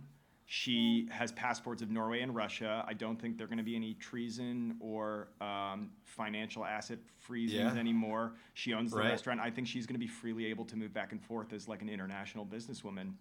That checks out. I think she did, and so... Yo, Bente's on the Iron Throne! Bente wins. And so she hangs out with Maya, entering into the Kremlin. She goes into a room where she's about to meet the president, and the power goes out. Mm-hmm. We cut back to the cyber attack. Njord, the Njord team is watching the effects as all the power goes out on the cameras that they're watching. They celebrate. This is where we would have seen that overhead shot of the city's lights going off, but nope. They celebrate and leave, and then we have a scene with Jesper saying goodbye to Maria. He asks her to visit him in prison, and she says back to him, do you think I'm stupid? I know you're not going to prison. Because she's smart. She's smart. Smart cookie. Because he's going to be dead within the week, right? Yeah. You think? Wait, is that? Oh, that is exactly how I read that. He's going to be dead. Real? How did you take it? I took it as he's going to be on the run and hiding, but he's not going to face justice. I took it as he is now a international figure in this ecological eco-terrorism movement that he'll want to be brought to the Hague rather than killed. He keeps walking fully besuited out of rivers like he has done in the past. Exactly. And in previous seasons, and everything's fine, and they can't track him. I didn't read, but I don't know. I read that. We'll never know. So he does this attack. They're going to be able to trace it back to that facility. He has done it with his face out in the open. And I just took the line as, you think Russia's going to kill him? Yes, you like, because like, what's the? I mean, so your reading of it is that he's going to be forever on the run and he'll never be caught, like, because. That's what he's certainly not going to just like go and stand trial. But I think he would stand. I think he would stand trial. I think he is too much of an asset. Maybe not an asset, but he's too important of a figure. He would end up going to prison, though. Maybe. I just read it as he's not gonna be taken alive. Yeah. Well, season 4. If you could kindly. It puts a different taste in your mouth if you read it the way I do. It does. It certainly does. No, and that's I mean, sacrificing him. Because his next line is, this is only the first battle. Now you have to win the war. True. Not we have to win the war. You do. That's so fair. I really, really think. And his message at the very end when he was talking to the camera is, I wrote down the word reckless. Because he's like attack. He's encouraging attacks. Both, they could be economic, but they could also turn physically violent. So it's like that makes a lot more sense if he's like, yep, I'm gonna go down in flames and. If I everyone's may, coming with me. Yeah, if I may finish. So let's just run through to the end. Jesper addresses the camera in a broadcast saying that Russia must pay for its pollution and that the cyber attacks will continue until they do. He then calls upon others to rise up and attack major cities, not just Russia, but anywhere. tells the audience not to wait for democracy, not to wait for climate agreements, that you have to act and only you can do it. End of series. End of series. End of series. Cut to black. Oh boy. So yeah, to go back, I think he's going to sit in that facility and continue to cyber attack until some Russian drone strike hits him. Yeah. Because let's talk about it a bit. So they do an attack. People in Russia are power went out in a bunch of hospitals. Yep. It's not ideal. That's not great. So I didn't realize that this show was secretly watching the birth of a supervillain.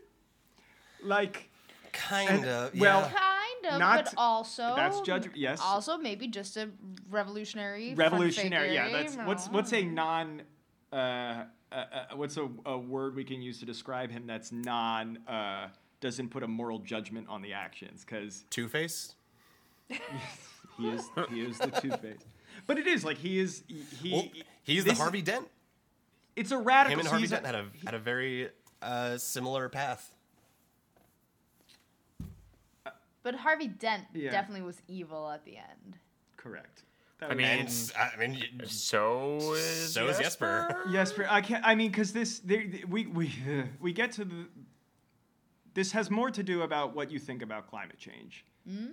And if you do truly believe that it is an existential threat to the world, and that if you believe the system as it exists now, a global, largely capitalist system with nation states operating within, if you truly believe that there is a collective action problem in that system that is not going to address this, then you would think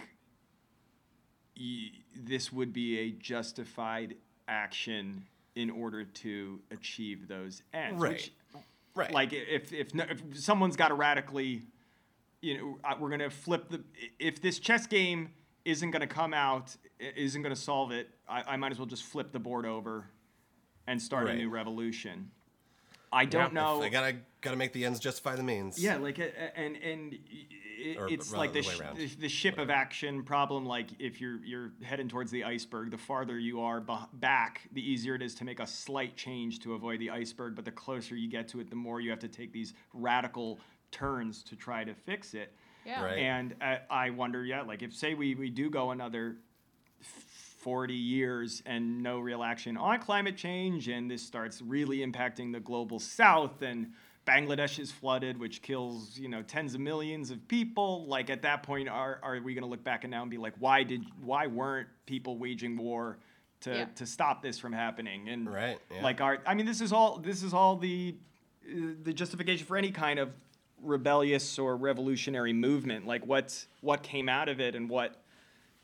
Yeah, I don't know, man. Like we're in our real world, we don't know the outcome, so it's hard to make a judgment on what happened, because you want to think like, the revolutionary is the guy who goes out, makes the amazing speech, and causes a huge change, and there's this bloodless revolution that fixes the problem. But you wonder how many people actually.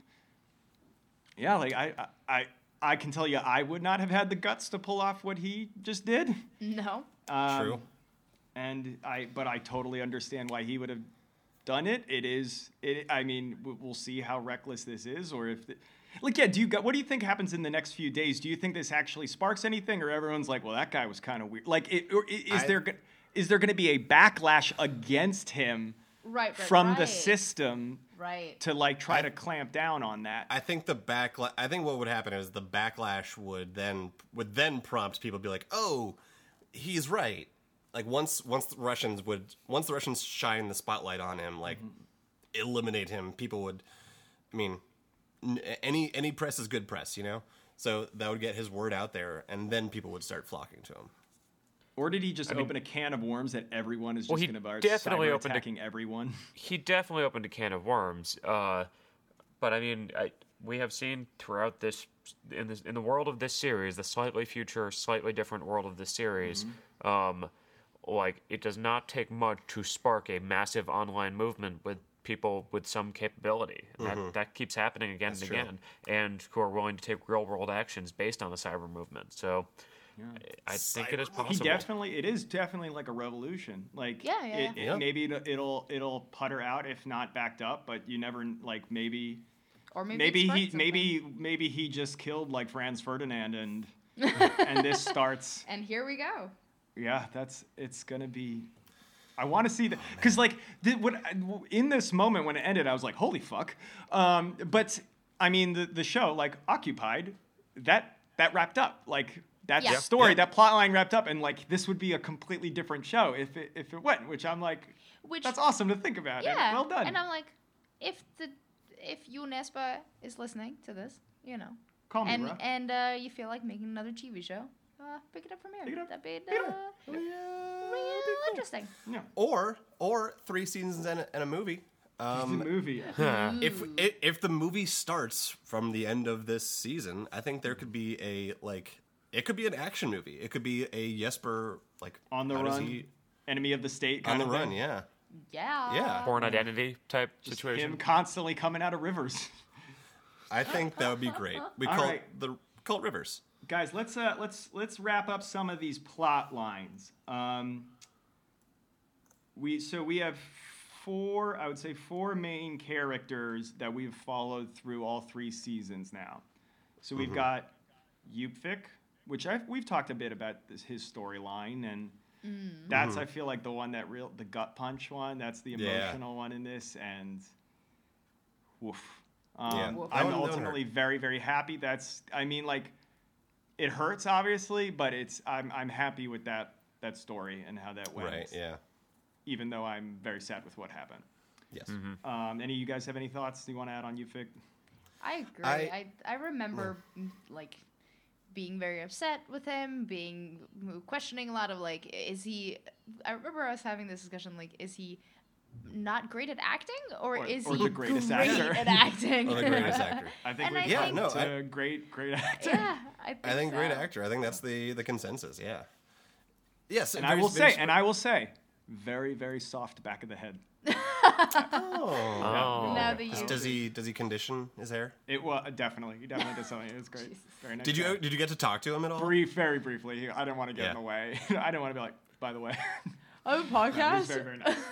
It was very professional. Fair enough. How about Sidorova? That would be the other one. Oh my gosh. Also a very good character. My gosh. Yep. Every season you get a different Sidorova, but the same old Sidorova. You know what I mean? Yeah. Yeah. It's always internally consistent. Like it expands and you see more intricacies, but it's still internally all holds together. Yep. Right. Yeah. Right. 100%. Very well. And especially well done making me care for like someone who is the villain in the pilot, right? Yeah. Yeah. She was. Yeah. By the time that we realized, complex character. Yeah. This season, especially, like, oh, yeah, we actually care. She has, cares and wants and humanity in her. Benta. Benta. Benta. On the Iron Throne. I would never. So I spent much of all 3 seasons not really caring about Benta or understanding why we were spending so much goddamn time on her. Yes. But I mean, mea culpa on that, because she has quite the character arc, and she goes through a lot. Although I guess her character is again pretty consistent throughout. She is internally consistent with basically looking out for number one / I suppose the people she cares about and doing literally whatever it takes to adapt to make that work. Yeah. Without any regard to like anything else. And that she does pretty well as a result. I never would have believed she would win. I can't. If you told me right now, like if we went at the beginning of the season and you told me, okay, Benta comes out as the winner and Russia succeeds in getting control over the Norwegian. You know what's funny? I did call that. I did say that. At the beginning of this season. At the beginning of this season. Yeah. So, well, again. I mean, when she was just like, when her restaurant was literally failing and she couldn't employ workers at the beginning of the first season. I called it at that point. I said, yes, she is going to win. It was like, she's interesting. With the Kremlin. That's a lie. That's nuts. Yeah. All right. Final character, Jesper. Jesper. I liked the book ending of his character was chef's kiss. It was, coming out of the river in the first pilot, and then if you think about it in the last scene, he's wading back into the river. He is sacrificing himself. He's returning to the water. He's returning to his core, because in the first season, the first episode of the show was the thorium plant and the need. This all kicked off with him conducting a drastic action, and you see him returning back to that climate change, because it was he started the pilot with climate change and wanting to fix that, and then get roped into a political and our sovereignty occupation plot line, and then now, with the end, returns back in a good boy sweater to a good boy cause. Mm-hmm. Yeah. Doing very bad boy things for a good boy cause. All right, guys. Shall we get into our final topics, our final categories? So let us begin, as we always do, with who won and who lost the episode. Would anyone like to go first? I'll go. Go ahead. Winner is Benta, obviously. She gets the things that she wants and plays the game very well. Even when things are kind of like she's thrown for a loop, she's like, all right, well, I need to do what's best for my daughter and my family, so I'm going to do that in this very difficult situation. So good for her. Loser is any sort of security guard or any security forces that they lost this episode. They let a lot of things go that if I were their boss, I would have fired them. They would have been fired. All of them. But, it's just not the same with PST gone. Yeah. With Hans Martin not in PST, that's what I mean. So I agree the winner is Benta, for the reasons Kevin articulated and we were talking about earlier. I have my loser as Hilda. We ended with Hans Martin having killed himself. She has had to flee Norway and a position of power as she was just achieving it. She also, I think, may have finally lost that naivete and innocence that kind of made her special. Yeah. I mean, I'm not sure. Like, the realization that she needed to get the fuck out of Dodge at her relative's house because the Russians were going to come kill her, that was a good practical moment that she's lost her innocence. But then she did go to the FBI relatively innocently and was like, but aren't you going to do anything? So, I don't know. Maybe she still got some of it, but I think she is obviously forever changed, and I think generally she lost. Yeah. I agree. My winner. So I know that Benta won the whole show, but I refuse to say it. Fair. That's fair. So my winner is the element of surprise, and that television shows still have the capacity to surprise me Love it. Twists and turns that are unexpected. I love that. Yes. Fair enough. My loser is Eva. Because, boy, I bet he wishes he went back to Silicon Valley a long time ago. He has been very bad at his job, and his ex-boss is now a straight-up eco-terrorist who, if I was Jesper, I would go for Ivar. I would come for him. I would come back after him. Yup. So, yeah.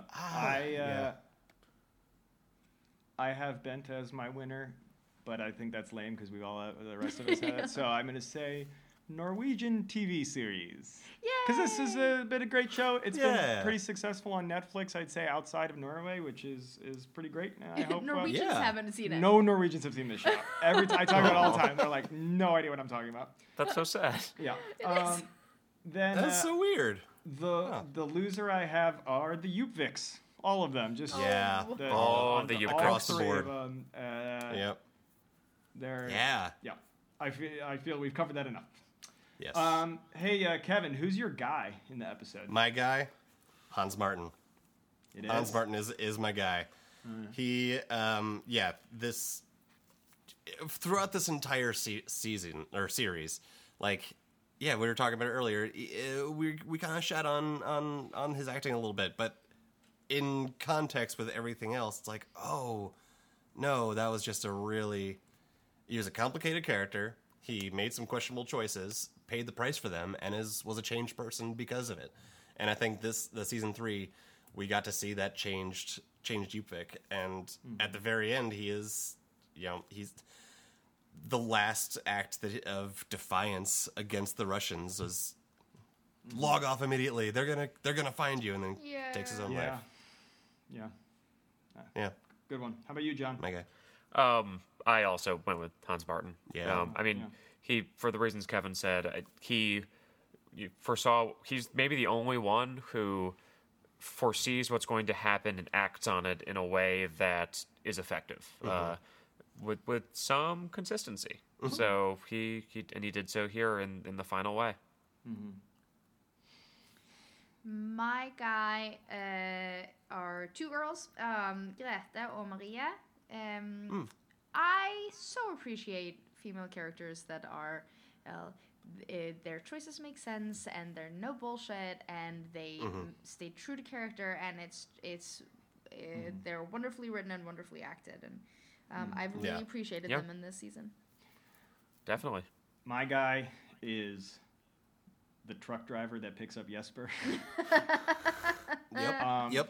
So like again, I just like so he's sitting there in his truck, and the fucking prime minister walks up to him on election day.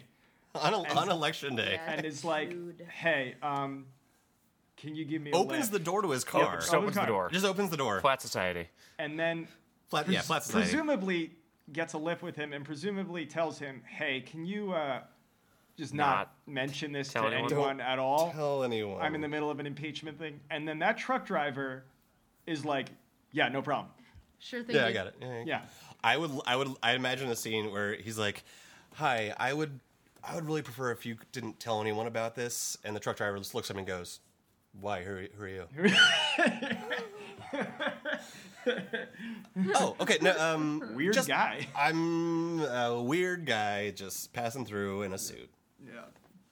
All right, guys. And now for the final time, as we've done on every episode this season, we'll be rating the episode on a 1 to 5 scale. So I've been thinking about how we're going to do this. So my initial thought, which I initially had written down, was we were going to judge this on 1 to 5 eco-terrorist cyber revolutions. But that's kind of a lot. And I feel like, how do you even quantify? Like, if you have simultaneous revolutions, isn't it really just one revolution? I was also thinking fancy gas station bathrooms, because that's a very Norwegian thing. Or maybe something since Russia won, like Russian knowing head nods. How many head nods would you give the episode? But I feel like there's only one way we can really, really assess this show for its final time, and is on a scale of 1 to 5 good boy sweaters. Oh. Yes. 1 to 5 good boy sweaters. Also, I think what didn't the first episode of the season was also rated on a Parliament sweater? I think so. Yes. Yeah. So what better way than to return Kevin on a scale of 1 to 5 good boy sweaters? What do you give the series finale of Occupied? I'm gonna give this a 5 out of 5 good boy sweaters. Really? Whee! Yep. Ooh, I feel like you nitpicked my highest mark couple ever. Things. I did, but you know what? On the whole, it worked really well. Yeah. I'm gonna get off headset for just 1 second. Please do, John. Keep going. In the meantime, John. Tell me, So I think I would say 4.6 good boy That's pretty sweaters. high. Is that your highest you've given? That's my highest I've given. Yeah. Okay. Wait. Can you be a little more clear? Yeah. So 4 full good boy sweaters. Yes, and then you have you definitely get the arms and the top, but you've got some midriff showing. It's on like this, a crop last top. sweater. It's like a crop top sweater. That's how I envision it. Normal people would have made the arms shorter, but no. No. What's the point of a sweater if it does not cover your whole arms? There you go. And yeah, I think this was, I think it was a strong episode. Mm-hmm. There were some things that kind of came out of left field, but But that being said, it did truly manage to surprise me, and as Guro said earlier, that is a very hard thing to achieve these days. So I props to the writers and the actors. It was a very, very good episode. Good way to end the series. Fantastic. Guro. I will also give this episode 5 out of 5 good boy sweaters. Because if Kevin can do it, then I can do it. And I want to give everything 5 out of 5, so there you go. That's good. 5, like all the colors of the rainbow, kind of? Yes, please. All right. I'm also going to give my highest rating. I'm going to try to be a little nuanced, so I'm going to say 4 full good boy sweaters, and then a kind of tattered one that's got some patches, and it's still like 75% of the sweater, but it's frayed and missing some major bits to it. So I'm really giving it 4.75. like your dad's sweater that he handed down to you? It was like, I think it's kind of like Kylo Ren's sweater after all that he ended up going through. Oh. So okay. Yep. It needs a good wash. It's got a couple holes in it, and yeah. So I'm someone died in it. Still my highest rating. So you have 4.75 good boy sweaters, and with that, we have now concluded our coverage of the television show Occupied. Oh my God! Thank you. Oh my goodness! My God. Can I? We're going to talk a little bit about the future of the show, but first, I just want to say one thing, both to you, Kevin and John, as well as you, Guro. I just want to say thank you so much. Doing this podcast has meant so much to me. I've loved covering this show. It's been 3 years now that we've been doing this, and now especially since Guro and I moved to Norway, it's been absolutely amazing to be able to stay in touch with you guys. It means also so much to me to our smattering of listeners who have heard this, and I'm very flattered that we even hit 10,000. That's crazy. That is crazy. So that means a lot. So thank you to you two over in America, Guro, to you, and to anyone listening. Thank you so much. This has meant so much to me. Oh, thank you. It's been awesome. Jack, thank you for always structuring, narrating, organizing. Thank you for being the voice of Occupied the podcast. podcast. No problem. Currently guys. known as the Occupied podcast. Now that we've officially concluded our coverage of Occupied, what are we going to do in the future? What do you? I mean, I suggested we do like a salute Fisk to Norway. I hate that name. No. But I hate that name. I love it so much. I may make a username, a salute Fisk to Norway. Join something. I don't know. Join in the Reddit conversation. Yeah, put it in the Reddit. I think so. I think we, amongst the 4 of us, we've talked about still continuing doing coverage of other Norwegian TV shows and movies. We'll probably take a little break now as we reorganize and try to find what we're gonna cover next. I think we've talked about maybe covering an older show or a movie and then dropping the episodes later. Just to be a little bit easier for our schedule, but probably something either in the drama category, maybe a political thriller or a history show or a crime show. But with the potential to have like a 1 episode offshoot of like a comedy. Yeah, exactly. We might do palate cleanser. A Lilyhammer or something. So please, if you are subscribed, stay subscribed, and we'll do some reorganizing of the show, and hopefully come back in your feed in not too long. Are we gonna? Do we have a name? Are we set on that name that we talked about? I did reserve the Gmail account for it. Nice. I mean, I think that's makes it official. I think the name is all good. Right. Yeah, so I'm all down for it. The new name will be Pod for Norge. Pod for Norge. Pod for Norge. So that's if you do want to email us, the email is up. It's Pod for Norge. So PODFORNORGE@gmail.com, and you can send us any recommendations or thoughts about what we should be covering in the future. And why Pod for Norge? Pod for Norge because Guro, what is the national motto of Norway? Alt for Norge. Alt for Norge, Which means everything for Norway. Well, yeah, but that makes it sound like you want to take everything from Norway. It's more like I'm willing to give everything for my country. Right, yeah. We are Pod for Norge. Yep. So Pod for Norge. With that, thank you all very much. I hope, hopefully, we'll put out some stuff future, not too long. But again, thank you so much. And signing off from Oslo, I've been Jack. This is Giro. And in America has been Kevin and John. Goodbye. Bye. Bye. Bye.